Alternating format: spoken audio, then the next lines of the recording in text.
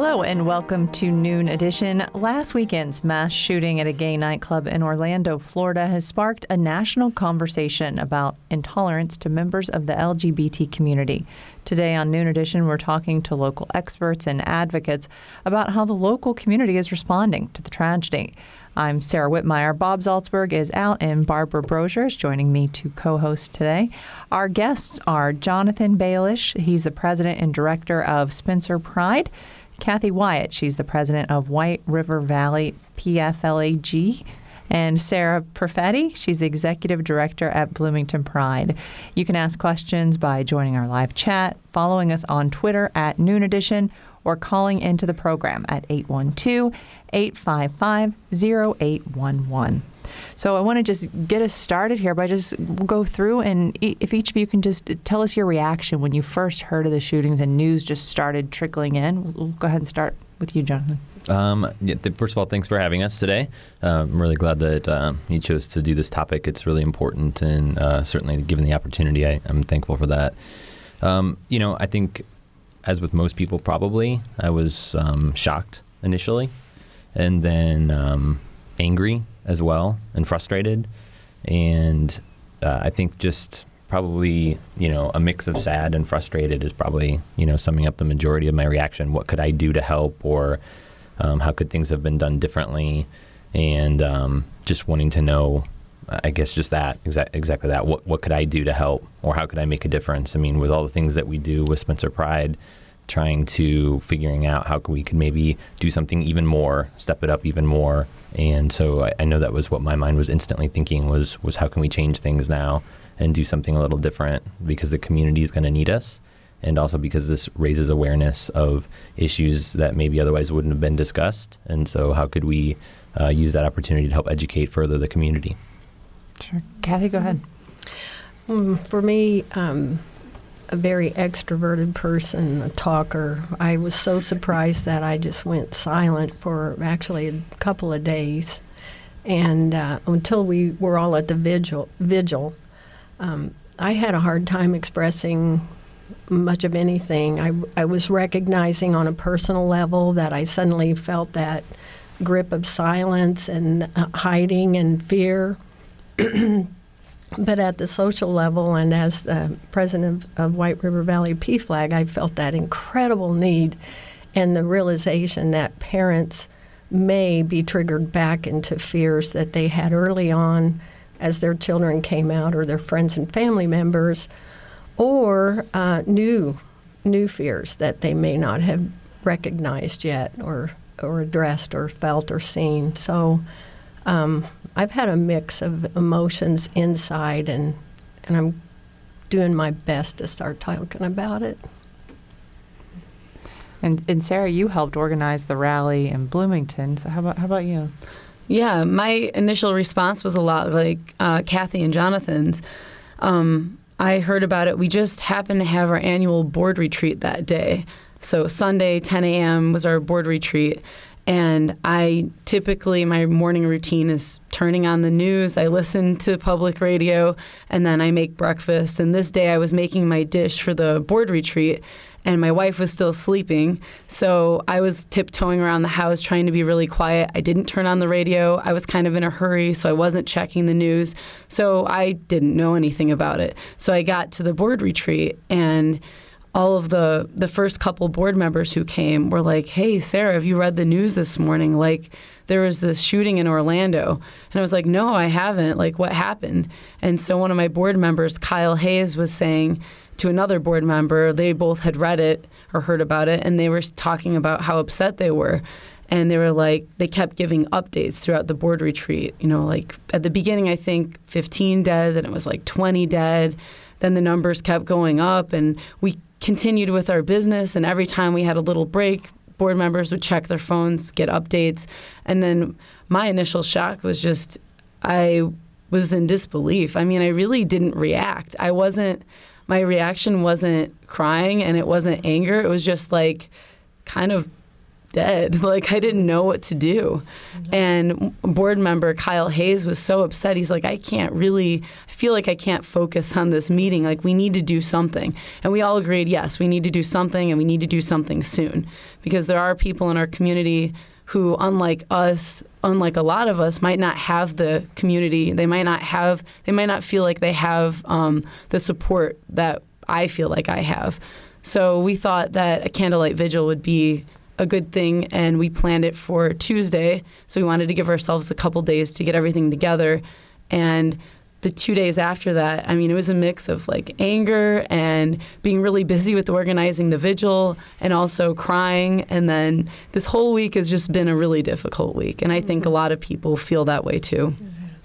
So what has it been like? Because all of you are sort of leaders in the LGBT community. So how do you reconcile sort of your personal emotions with the idea of how are we going to help people professionally? And how did you do that, Sarah, since you were actually in the moment here where you are with your peers working on this? Too? It's tough to balance that, to go up in front of 1,000 people and try to be stoic and calm, but also be honest with your feelings, because why hold back how you actually feel? It's a really awful, tragic event, and all of us know that it could happen anywhere, anytime. And so all mass shootings are extremely tragic, and this one in particular hit really close to home. And so how do we respond to that? Well, we try to give other people, everybody in the queer community, a voice for this event. And we tried to have something where we could all mourn together, but we could also have a message of uplifting and hope. Like, we wanted people to leave the vigil, and I hope that was something a lot of people left with, was a feeling of like, there are 1,000 people here, we're all together, look to the person next to you, like, we're here for each other, we're here for you, you're not alone. If you feel like that, then we've also on social media provided some therapist information and support beyond just like a vigil, because a lot of people are going to need that. So providing people with the tools to help them. Yeah, it's been difficult. That first reaction and your personal reaction with sadness and fear and anger, and then to think about others are looking to you and they want to, you're an example for them, and they're looking for resources and they're looking to see how you respond. And so it's important as just leaders of any organization that, you give that confident front. And so you've got that mix of, like Kathy mentioned, she felt like she went a little inward for a couple of days. And I feel like I've been pretty inward all week, honestly. My husband Jacob has mentioned it probably every evening. And I'm thinking so much in my brain. And yet at the same time, I'm trying to extract enough productive mind power to also do other things. And so I know, the very first day when it happened on Sunday, Jacob and I went to our new community center, which isn't open yet, but that we have the building for, and we decided to go ahead and put up a memorial display in the windows. And so we had that done within, a few hours, and that may not be, some major consequential thing in the grand scheme of things, but what we felt that in our local community, Spencer's a town of 2,500 people, we want to stir that conversation and to make sure that we're recognizing the gravity of what happened. And our community center is right downtown next to the courthouse. It's a really well-trafficked area. So, we chose to do that. And then throughout the week, of course, we wanted to participate in the vigil that Bloomington Pride did, which was fantastic. And so, we've tried to do a variety of things throughout the week, but each time I have to kind of pull myself out of my own head and tell myself, like, this is what we just need to get done, and think about it as a series of tasks, because it is so hard to extract that.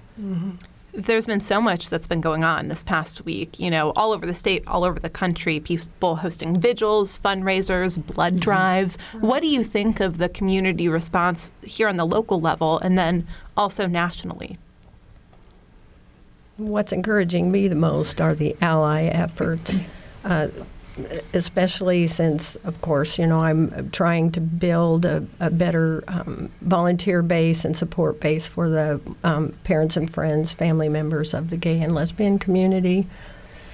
So those efforts have been amazing to me, because we know that the strength of our loved ones come in the support they have from the multitudes, not just their family members. So the more ally efforts that we see, the more I'm encouraged that people will feel protected. And I don't know if we're ever safe. I've had several people say all of us need to be aware all of the time, wherever we are now. We've seen too many of these things happen. So it isn't just our community. It isn't just our family members. It's all around us. So we need to become community-minded more than ever and start searching out answers and solutions and better ways to support each other and have resources. Yeah, I was just overwhelmed with how much support we had from the community.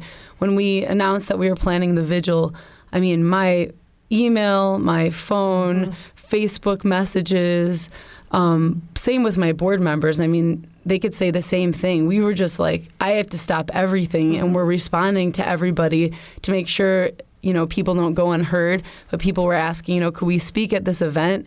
And our board member, Kyle Hayes, the one who had the idea to have the vigil on Tuesday, was actually the one who organized all the speakers. And I think all of them actually reached out to us. I don't think he had to intentionally look for anybody. When we decided that we would have it at a pretty big and public space, because we didn't know how big it would be at City Hall, I think maybe the only person who may have been invited because we had it there was the deputy mayor. But everyone else, I think, reached out to us.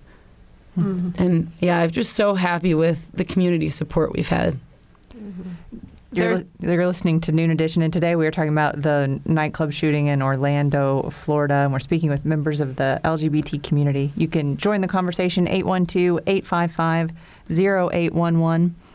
There's so many different groups who do feel especially violated by this, the LGBTQ community, the Latino community, and I think you mentioned just everyone questioning their own safety. How do you make sure that all of those different groups have what they need to move forward and feel like their voices are being heard? Yeah, that's something that Bloomington Pride, we constantly try to do a better job with. And I'll admit we're not perfect. So we start with trying to have great representation through volunteers on the board and on our steering committees, because it's hard for me as somebody who identifies as a cisgender white lesbian to say I have the same experience as a trans person of color. I could do my best and I empathize, but I don't understand what it's like to be that person. So we try to do our best in inviting those people in who represent those particularly marginalized groups to organize events. And it's really hard. I mean, the Latino community was really deeply affected by this because most people were Latino and gay. So the best thing that we could do is try to make sure that we do a good job of representing everybody by inviting those people and giving them a place to have their voice. So I'm wondering what you all think about, I mean, does this set us back now? Are we going to go back to a place, or maybe we're still sort of in that place where people are afraid to come out? Jonathan? I would like to think that no. I mean, to be a simple answer, I'd like to think no. I think that it continues to raise visibility, and I'd like to hope that when people see the positive and affirming response that I think the community at Broad has brought, then I think that can serve as a positive example of, if I come out, then others are going to be supportive of me as well. So I'd like to think that it really wouldn't impact an individual's decision to come out. I think, it's more likely to impact our decisions related to our feelings of security and safeness in places.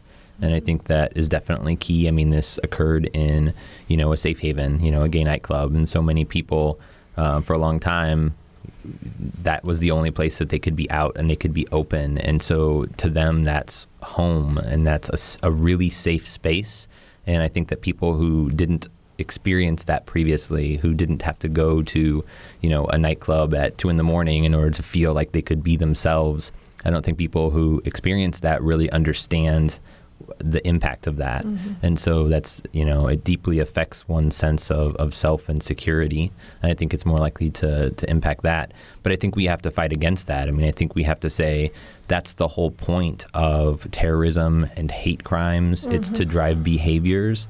And so I think we as a community have to say, let's do the opposite response. So rather than go inward, let's go outward. Let's be more bold, and let's use the passion that we have. Let's take that anger and sadness and frustration, and let's turn that into a different form of passion and make it into love and productivity and doing something positive for the community. And I can tell you that, Spencer Pride has been more out and, vocal this week than we've been in, a while. And I mean, we're a very vocal group to begin with. We just had our 10th anniversary festival a couple of weeks ago. So, we've gotten a lot of attention, but we've especially tried this week to make sure that, the airwaves don't go silent, because that's not how we're going to respond. We're not going back in the closet. We're definitively out of the closet. We're staying there, and we're not going to run away in fear from this. So we're going to use it constructively. Right. I had a little bit of a different experience since I had just set up through the PRISM Group, our local LGBT youth organization that are under the Bloomington Pride umbrella, and we had developed a parent ally group engagement form so that there was a place for parents to come and talk, several of which now suddenly growing and growing are wanting to talk and to understand how to reach their child, support their child on an educated level, instead of feeling so in the dark about who they are and how they feel and how they are expressing their identity. And so we were fortunate to have had one set up, and we actually had that last night at the Unitarian Universalist Church. So that was a great thing for us. But on the flip side of that, the calls that I'm getting from parents who now feel more frightened, more unable to come out, more afraid that they put their child in danger if they're visible, if they're vocal, and yet we all know that it is the only way to fight. Fear causes us to hide and retreat, and that's never the way to address it. But I do believe nonviolent actions, actions getting back in the community and supporting other organizations, other efforts toward equality, but many other things too. Just being real in the community and part of again, and not hiding and retreating, because we just get sicker and sicker if we are hiding. That's not a healthy approach. And I agree with what both of you have said, that there are definitely productive ways to channel this anger and frustration, and there are unproductive ways to do it. And I've seen, I understand, I'm angry too, but the way to combat this is not by anger and hatred, but it's bringing people together. You could do it through so many different ways depending on what your abilities and interests are, but you could, vote. That's one thing. If you're over 18, voting for people who do make these big policy changes that have a lot of effect on you, that's something people could do. They could run for office. I mean, that's not in everybody's wheelhouse, or, people aren't interested in that. Another thing is volunteering. They could volunteer with organizations like, the one sitting right here. There's so many things that people could do. I mean, simple things too. If they're not interested in organized kind of things, then they could also, just support a friend who's having trouble with coming out. And I am afraid that events like this do make it more difficult for people to come out. People come out at all ages, and if you're 50 years old and you were thinking about coming out of the closet and this tragic event happened, how is that going to make you feel? Like you've been living for so long not able to come out, and then this happens, that there's even more fear. So it's the job, I feel, of us sitting here to make people feel safe and inclusive, and to reach out to those people and change the culture around us to make it a better place for them. I think that, one example, too, that comes up with that, and it's a way that the allied community can help as well, and that's, in schools. If we see someone who's getting picked on, it doesn't have to be to the level of bullying, but the power of one person saying something, it's hard to overstate that. And I think that if people see that, and if the one different thing they can do as a result of Orlando is to speak up the next time that they see someone in a school be treated differently because of their sexual orientation or gender identity, or frankly anything else in which they identify, then that'll have been some positive seeds that were planted, and that will help to affirm and give confidence to people that it's okay to be out. Mm-hmm. I was speaking to Judy from Spencer Pride earlier this week, and she said something that really stuck with me. And she said, "This is awful, this is a tragedy, but I don't want people to think that these hatred issues haven't been there these past few years. This is something that people in our community struggle with every day." And I just wondered what you're seeing in your communities and how you deal with those issues and how people can get help if they're struggling with that. Go ahead, Sarah. Yeah, there's a lot of ways depending on who you are. So our youth group does a phenomenal job. As Kathy mentioned earlier, PRISM Youth Community is Bloomington Pride's youth group. And there are several different committees, but one in particular that's received a lot of attention and done a really phenomenal job is our Education and Training Committee. And so there are youth members, queers and allies who are youth, on this committee, and they've done some really great changes for educating people. And actually right now they're in Detroit presenting at a conference. So they apply to conferences where people with getting their PhDs are also applying, and they present at these conferences. And I think our youth are really doing a really good job changing cultural attitudes about queer people and standing up, like Jonathan was saying, when they see something wrong. So there are ways to get involved. There are therapists if people want some more one-on-one. Our youth director, Laura Ingram, her background is a therapist. So she's a licensed counselor. And, you know, people, we've posted this on social media, but they could contact her and she'll help them figure out with their insurance, like what are the best and their issues, who's the best counselor for them. There's also free services for counseling at the IUGLBT Student Support Services Center. And I think that PFLAG is another good option as well. So, I mean, if someone doesn't feel like they need to talk necessarily to a therapist, but they want to talk to other parents and just process what they're feeling, I think that's a really good forum to do that. And I know that Kathy has information about that as well. They're always having, meetings to talk about important things to them. And I'm sure this is heavy on their minds, as Kathy's mentioned. Yeah, we've already have next week planned in Spencer, and this will be one of our first attended because I am starting to get more parents calling, and I'm hoping that they will still feel free and safe enough to come. And that's why I was hoping also on Wednesday night at our new headquarters on the Courthouse Square on it's the at 46 East Market Street. 46 East Market, thank you. I just live there and go by it every day. Don't have the numbers in my head. But we're hoping that we will have a nice batch of warmth surrounding the family members that are working through this issue at that time, too. Mm-hmm. And today on Noon Edition, we're talking about the shootings in Orlando at a gay nightclub. And our guests today are Jonathan Baelish, Kathy Wyatt, and Sarah Perfetti. We're going to have to take a short break, but if you want to join the conversation, it's 812-855-0811. We'll be right back.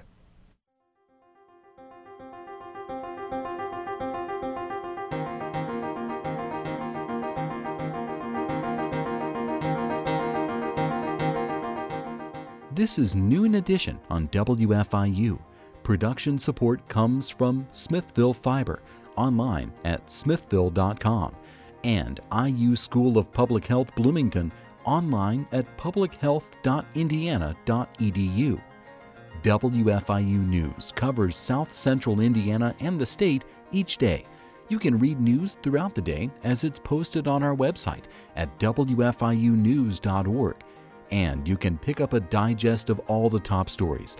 It's like a newspaper delivered to your inbox each weekday afternoon.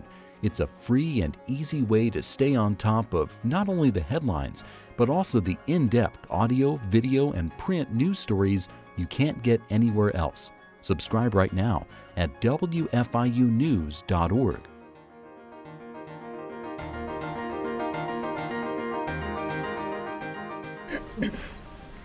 Welcome back to Noon Edition. I'm Sarah Whitmire with co-host Barbara Brosier, and today we're talking about the mass shooting at a gay nightclub in Orlando, Florida. The number 812-855-0811. You can also tweet us at Noon Edition. Let's go now to Valerie from Owen County. Valerie, go ahead. I grew up in Bloomington, and I've lived in Owen County for, it'll be 40 years. Wow. Next fall. And, I moved out here as part of my peace and love hippie dream, moved back to the land and all that. And within a year, and I live alone, and for the most part always have, within a year I was getting some hostility from one of my neighbors who had a junkyard next door and thought that he could do whatever he wanted regardless of destroying my land. And anyway, to make a long story short, I realized I was, probably a 20-minute drive from Spencer, and that it was probably in my best interest to take responsibility for my own safety, at which time I applied for and got a personal protection handgun permit and have been armed ever since. And I guess my question is, after this latest incident in Orlando, has there been discussion among the gay community, which I'm not gay, but I'm very sympathetic to. I've had some of my best friends since high school have been gay people. Anyway, has there been any discussion facing the reality of the situation in this country, which personally I don't think gun control laws are going to help, taking responsibility for your own safety, i.e. becoming a concealed personal protection handgun carrier? Sure. I guess that's my question. Does the gay community see this side of the situation at all, or are they just going to continue being, in my opinion, what we all might be deemed as sitting ducks? Okay, let's let our panel weigh in on that. Jonathan, go ahead. I appreciate your call. Actually, it's great to hear from someone from Owen County. So, I think that, first of all, the gay community, like every other community at large, is going to have a variety of opinions. There's not going to be a general consensus. There are many gun-toting gays, and many of them in Owen County, I promise. There's also, those of us who don't think that that's necessarily the right approach. I think that, there are some facts that exist in the world. And, in America, there's such easy access to whether you want to call them assault weapons or weapons of war, or just, guns that you're not using to shoot cans. And I think the fact that it's so easy to access those weapons, and yet we have the highest rate of mass shootings in the world, I think there's some correlation there. Now, maybe a researcher would argue, and I'm sure some do, but me personally, I think that there's some correlation there, and I think that a little bit more difficulty in having access to weapons would be good. I don't think having a nightclub with 350 armed people drinking alcohol and dancing is a recipe for safety for anyone. Well, can I make a quick comment?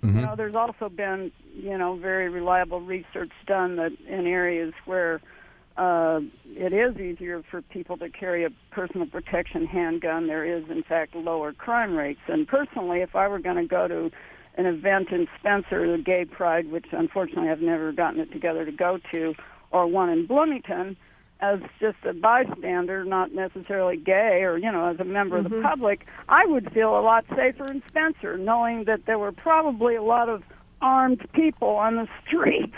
Well, as I mentioned, we definitely have people who do carry, and, from a safety perspective, I'm sure Bloomington Pride absolutely is doing the same thing. We are very much in contact and in tune with the local law enforcement. So the Owen County Sheriff's Department, the town marshal, they're heavily involved in all of our activities, everything from our setup, because we want to ensure that our volunteers are protected, to the actual festival itself. We have personnel cell phone numbers for all these individuals, in addition to having them on site, so they have a visible presence as a deterrent. And then also we have easy access to them. So we definitely, when we think about also our reactions initially to to the tragedy, honestly, our event was, 8 days before this occurred. And one of the first things that I thought of was, how are we going to maybe do things a little differently in light of this? And so, yeah, I mean, like I said, there's not a general consensus, but, my personal belief is that we can do something more with our gun laws to make it more difficult to have access to these types of weapons. But I think that, our best weapon against this is education and knowledge. And the more that we get society at large to understand that LGBTQ people are your neighbors, your coworkers, your friends, your family, and that we're not scary and that we have the same agenda that you do to live happy, productive lives with our families, then I think that does the best thing for us if you think about just the LGBT community as a target. I think that's the best thing that we can do to prevent tragedies like this from happening again. Okay. Valerie, thank you for the call. Let's go next to Rick from Columbus. Go ahead, Rick. Yeah, I was wondering if the panel would comment on if they have an opinion on if the club in Orlando should reopen or not. Wow. I say yes. I think they should. Too. I mean, it's really important to show to the queer community as organizers, club owners, queer-owned businesses to show that we're not afraid and keeping that open. And there's so much support, too, from the public toward Pulse in Orlando that I think there's going to be a lot of people even more aware than before, and the likelihood of it happening there again is very unlikely. So I think one thing is to not hide and be afraid, but to show that we're proud and we're changing. I mean, the hardest thing is changing our culture and changing attitudes about queer people. And that's the biggest issue. And that's a lot. I mean, how far are we away from making everybody treat queer people as normal human beings? Mm-hmm. We're probably pretty far from having everybody think that way, but I think that the club should open again. I definitely think that they should reopen again. I mean, I think that when you think about, nightclubs and clubs like this in queer history have a lot of influence. I mean, Stonewall, right, is a great example of that. Mm-hmm. And so we've got Stonewall and now you have Pulse. And unfortunately, neither one of them were things that we would have wanted to happen. But both of them are going to ultimately be turned around. And like I said, the passion for those events are going to continue to move this movement forward. Yeah, I think one thing that I'm thinking of, if I were the mother of the young man in Orlando that died while she was dancing with her son because she wanted to support her gay son, if I were that mother and I were shot for standing up and supporting a child or a family member or friend of mine, I would want them to know that I was not afraid to die. I would much more be afraid to live in a life where I had to live in fear.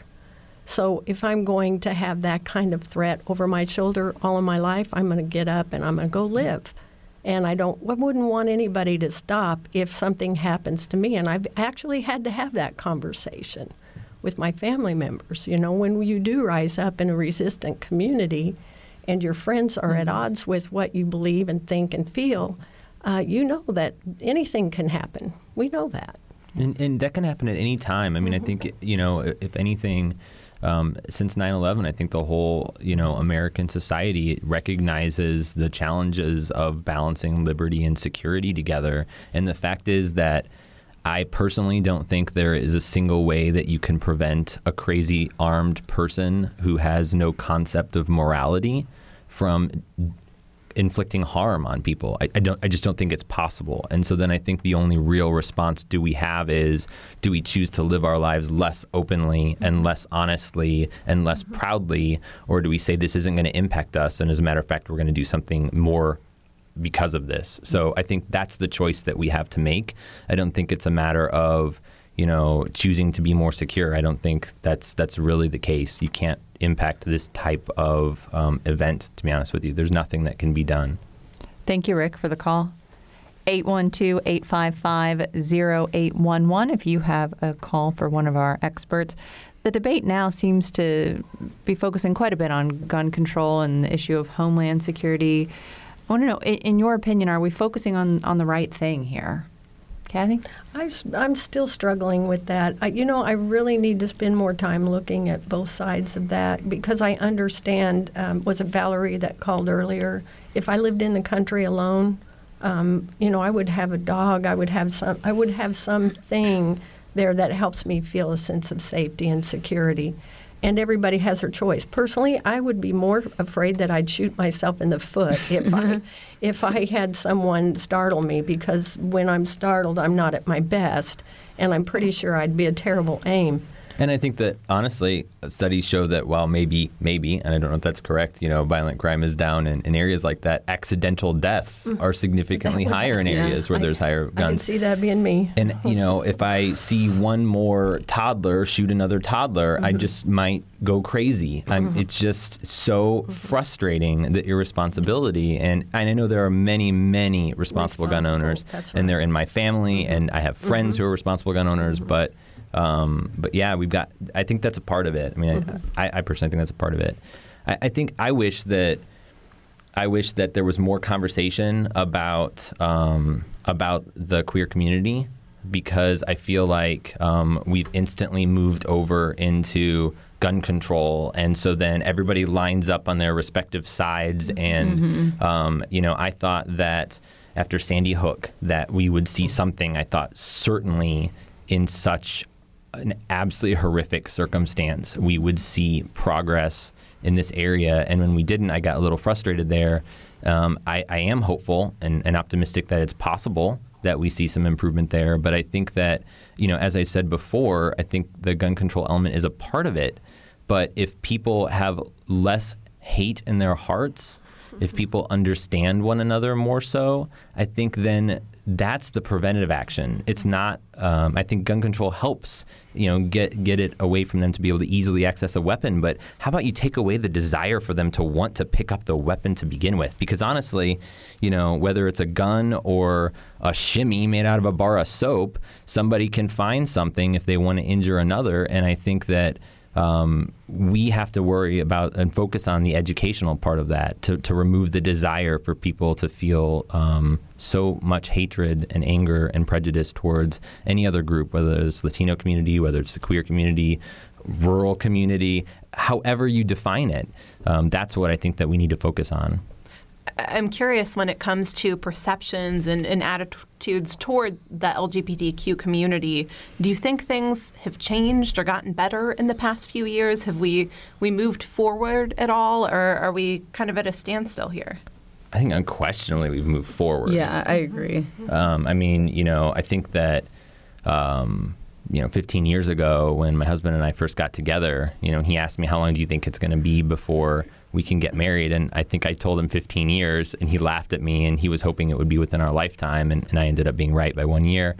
But, I think that is certainly a mark in the sand. And, when I graduated from high school in 1999 and was trying to think about what my future options would be, thankfully I decided to go to IU, where I'm an alumni, and I'm very proud of that. But one of the things I had considered was maybe going into one of the branches of the military, but I couldn't serve openly, and I wasn't willing to do that. And so I think about that. And so just within half of my lifetime, there have been so many milestones, and there need to be many more milestones in the future for workplace protections and, for specifically a lot of transgender-related issues. I think that there needs to be focus there, but absolutely there's been progress. But that progress is different depending on the community. And I think Spencer Pride, we live this all the time, and people think, oh, you're near Bloomington, so it must be pretty welcoming. And yes, Spencer is very welcoming, and we wouldn't have had a rural Pride Festival for 10 years strong if we didn't have a welcoming community and a community that was willing to be inclusive and to consider different thoughts and ideas.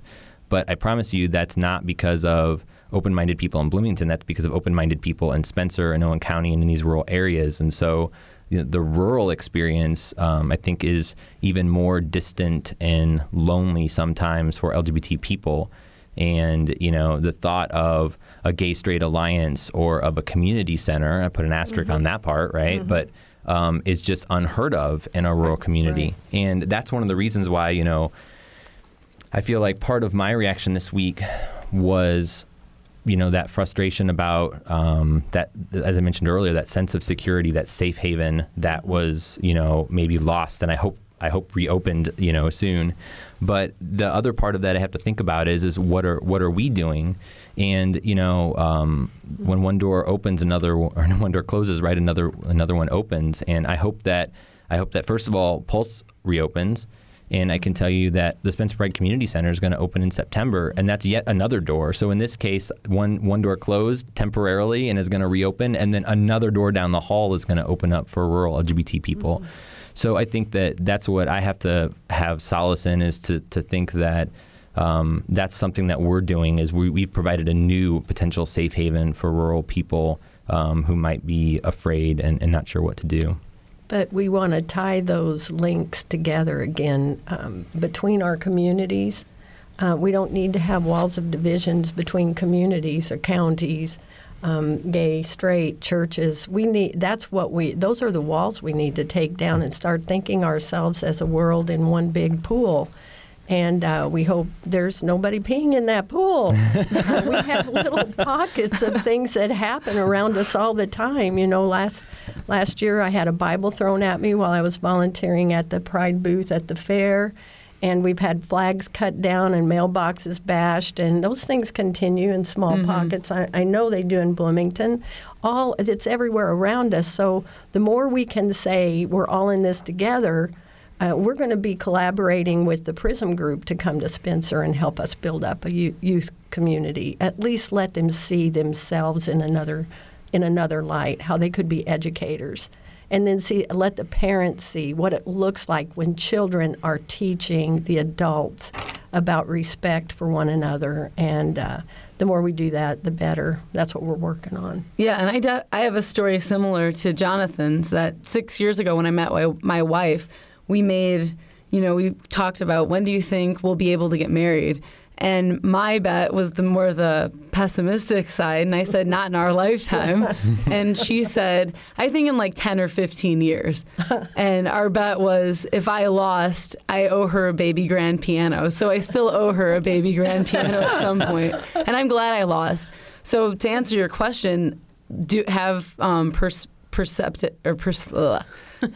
have people's opinions about the queer community changed for the better or the worse?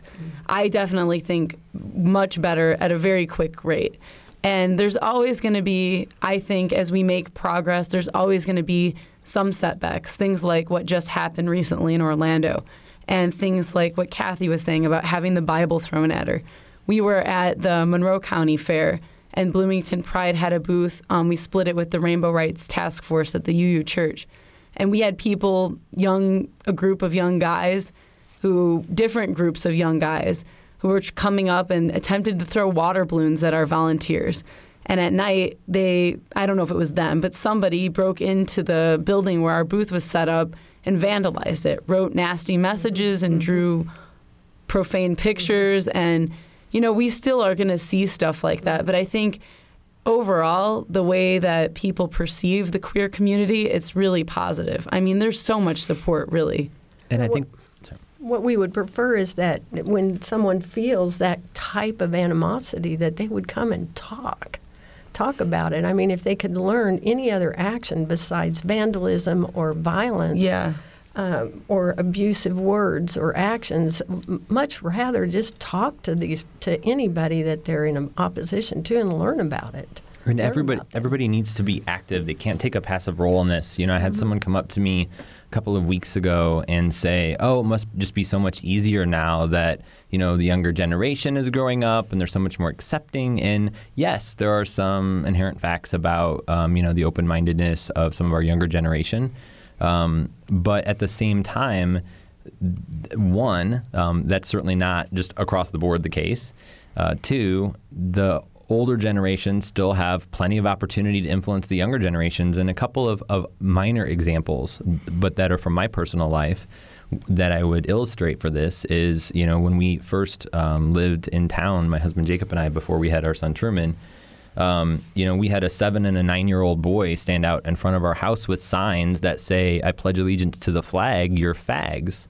I don't know if I can say that in the air. I apologize if I'm not supposed to. But, marching back and forth. And what was so sad about that is because they didn't make those decisions themselves. They didn't come up with those opinions on their own. They were taught those. And the other example that I'll give is a couple months ago, we have at the end of our driveway, we've got a flagpole with an American flag and a pride flag as well, and we're out on a rural country road. And someone came and cut down our flags, both of them actually, left the American flag strewn on the ground, and then took the pride flag with them. And what we later discovered was burned it at their house. Oh, wow. And it's again, those were teens, 13 and 14 years old. One of them was a neighbor down the street from us, but. The root cause of that is that the father of one of those boys paid them to do it.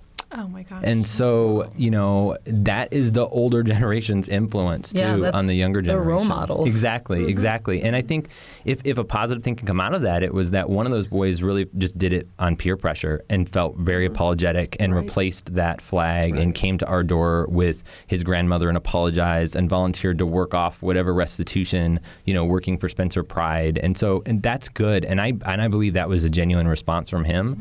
And so that gives me hope. And I think any examples that I can think of that are negative, I can think of positive things that have come out of it. But I just want to illustrate, though, that there is so much influence out there from all sorts of other factors. And just because you were born, since the millennium, that doesn't mean that there's anything inherently different about you. It's about the people that you're exposed to, your family and your friends. And so that's why we all have to speak out and step up when we see things. And if, you're a neighbor, looks like they might be in a situation similar to the ones that I've described, then be a positive role model in their life and demonstrate something different for them, because give them some hope that it doesn't have to be the way that they've been taught it to be. And I think we also need more support from the queer community, like within our own community. After same-sex marriage was legalized federally, I heard not from a ton of people, but a number of lesbian and gay people who said, well, now that same-sex marriage is legal, I could get married, like, we're done, the fight's over. And that's not true. And I think now there's a lot more talk about that a year later since that did pass. But I feel like there are still people I run into who do kind of think like that. And this is our community. Like, we all need to stand up, people within the community, to stand up for those other people marginalized in our community. So, speaking of, like, gender-neutral bathrooms and people of color and trans people and, non-binary people and genderqueer, like, there's a lot of terms that people within the queer community don't even know about. Like, a lot of people don't know what non-binary is. And I don't think that's necessarily, I'm not mad at them for that, but I think that all of us have to take advantage of using the resources we have to find out those things. And I think it's everybody's duty to do that, to research things and try your best when you meet somebody who's trans to use the right pronouns. And our youth group does a tremendous job teaching people that. And I think so. I would like to see more people within the queer community speaking up for those other voices. Absolutely. And again, the resources, people need to step up and utilize those educational resources that are available, whether they're queer or not. You've got Bloomington Pride, you have White River Valley PFLAG, LGBT Aging and Caring Network, Prism Youth Community, which I know they're part of Bloomington Pride, but they're so influential unto themselves. Spencer Pride. There are a lot of groups out there that can also serve as an avenue to get you information, to link you up with the right person or group or organization or information. And so people, I encourage them to reach out actively and get that information and speak with someone from one of these groups. We only have a couple minutes left in the program, but it seems like a lot of people have compared the Black Civil Rights Movement in the 1960s to the current gay rights movement. I'm just curious, from your perspective, is that a fair comparison? I think there are certainly similarities, but I don't think it's the same thing. I think there are definitely similarities, though, and that we're a marginalized community that feels afraid to be ourselves, who feels ashamed of our identities, and we have to fight and advocate on behalf of ourselves, sometimes in somewhat of a militant way. But I think I can't say, as somebody who's white, that the Black civil rights movement is an equal comparison to this. I think it's a civil rights movement in a slightly different way, and I think it has a lot of similarities, but I can't say it's exactly like that. No, we're still on that bus. We need to continue on that bus as well. I mean, that's we need so to true. Remember the Black community as well, and anyone else that feels any of the faith-based systems. We need to all be coming together. Yeah, and I think that I honestly try not to even recognize it as a valid question almost, because I don't think there needs to be a comparison, whether it is similar or dissimilar. I think that as a humanity, we have to look at civil rights causes, and those of us at this panel focus typically on queer causes, but we're passionate about a lot of different things, and so we have to learn from our brothers and sisters that have come before us, whether that's the women's civil rights movement, whether that's African American, whether that's Asian American. I mean, it would be blind for any of us as humans to ignore some of our lessons from the past. And so I think I don't need a special badge to compare, are they equal or not. What I think is important, and I think both honors the African American civil rights movement, is to recognize and learn from it, and to see how we can take some of the things that they learned through their hardships and struggles and fight, and how we can apply them to the queer movement. Okay. Well, thank you all very much. Unfortunately, that's all the time we have for today. I want to thank our guests for joining us, Jonathan Baelish, Kathy Wyatt, and Sarah Perfetti. Thank you very much. Thank you. Thank you. For our producer, Drew Dodlin, and engineer Mike Pashkash, and co-host Barbara Brozier, thank you. I'm Sarah Whitmire. This is Noon Edition.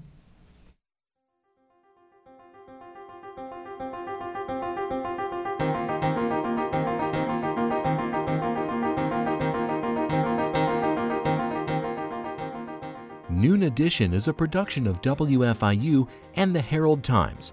A podcast of this and other WFIU programs is available at WFIU.org. Production support comes from School of Public Health Bloomington.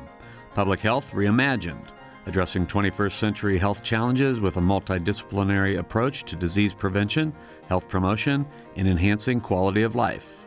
publichealth.indiana.edu. And Smithville Fiber, the Gigacity Company. Fiber Internet, HD, and digital IPTV in Southern Indiana. More information at smithville.com.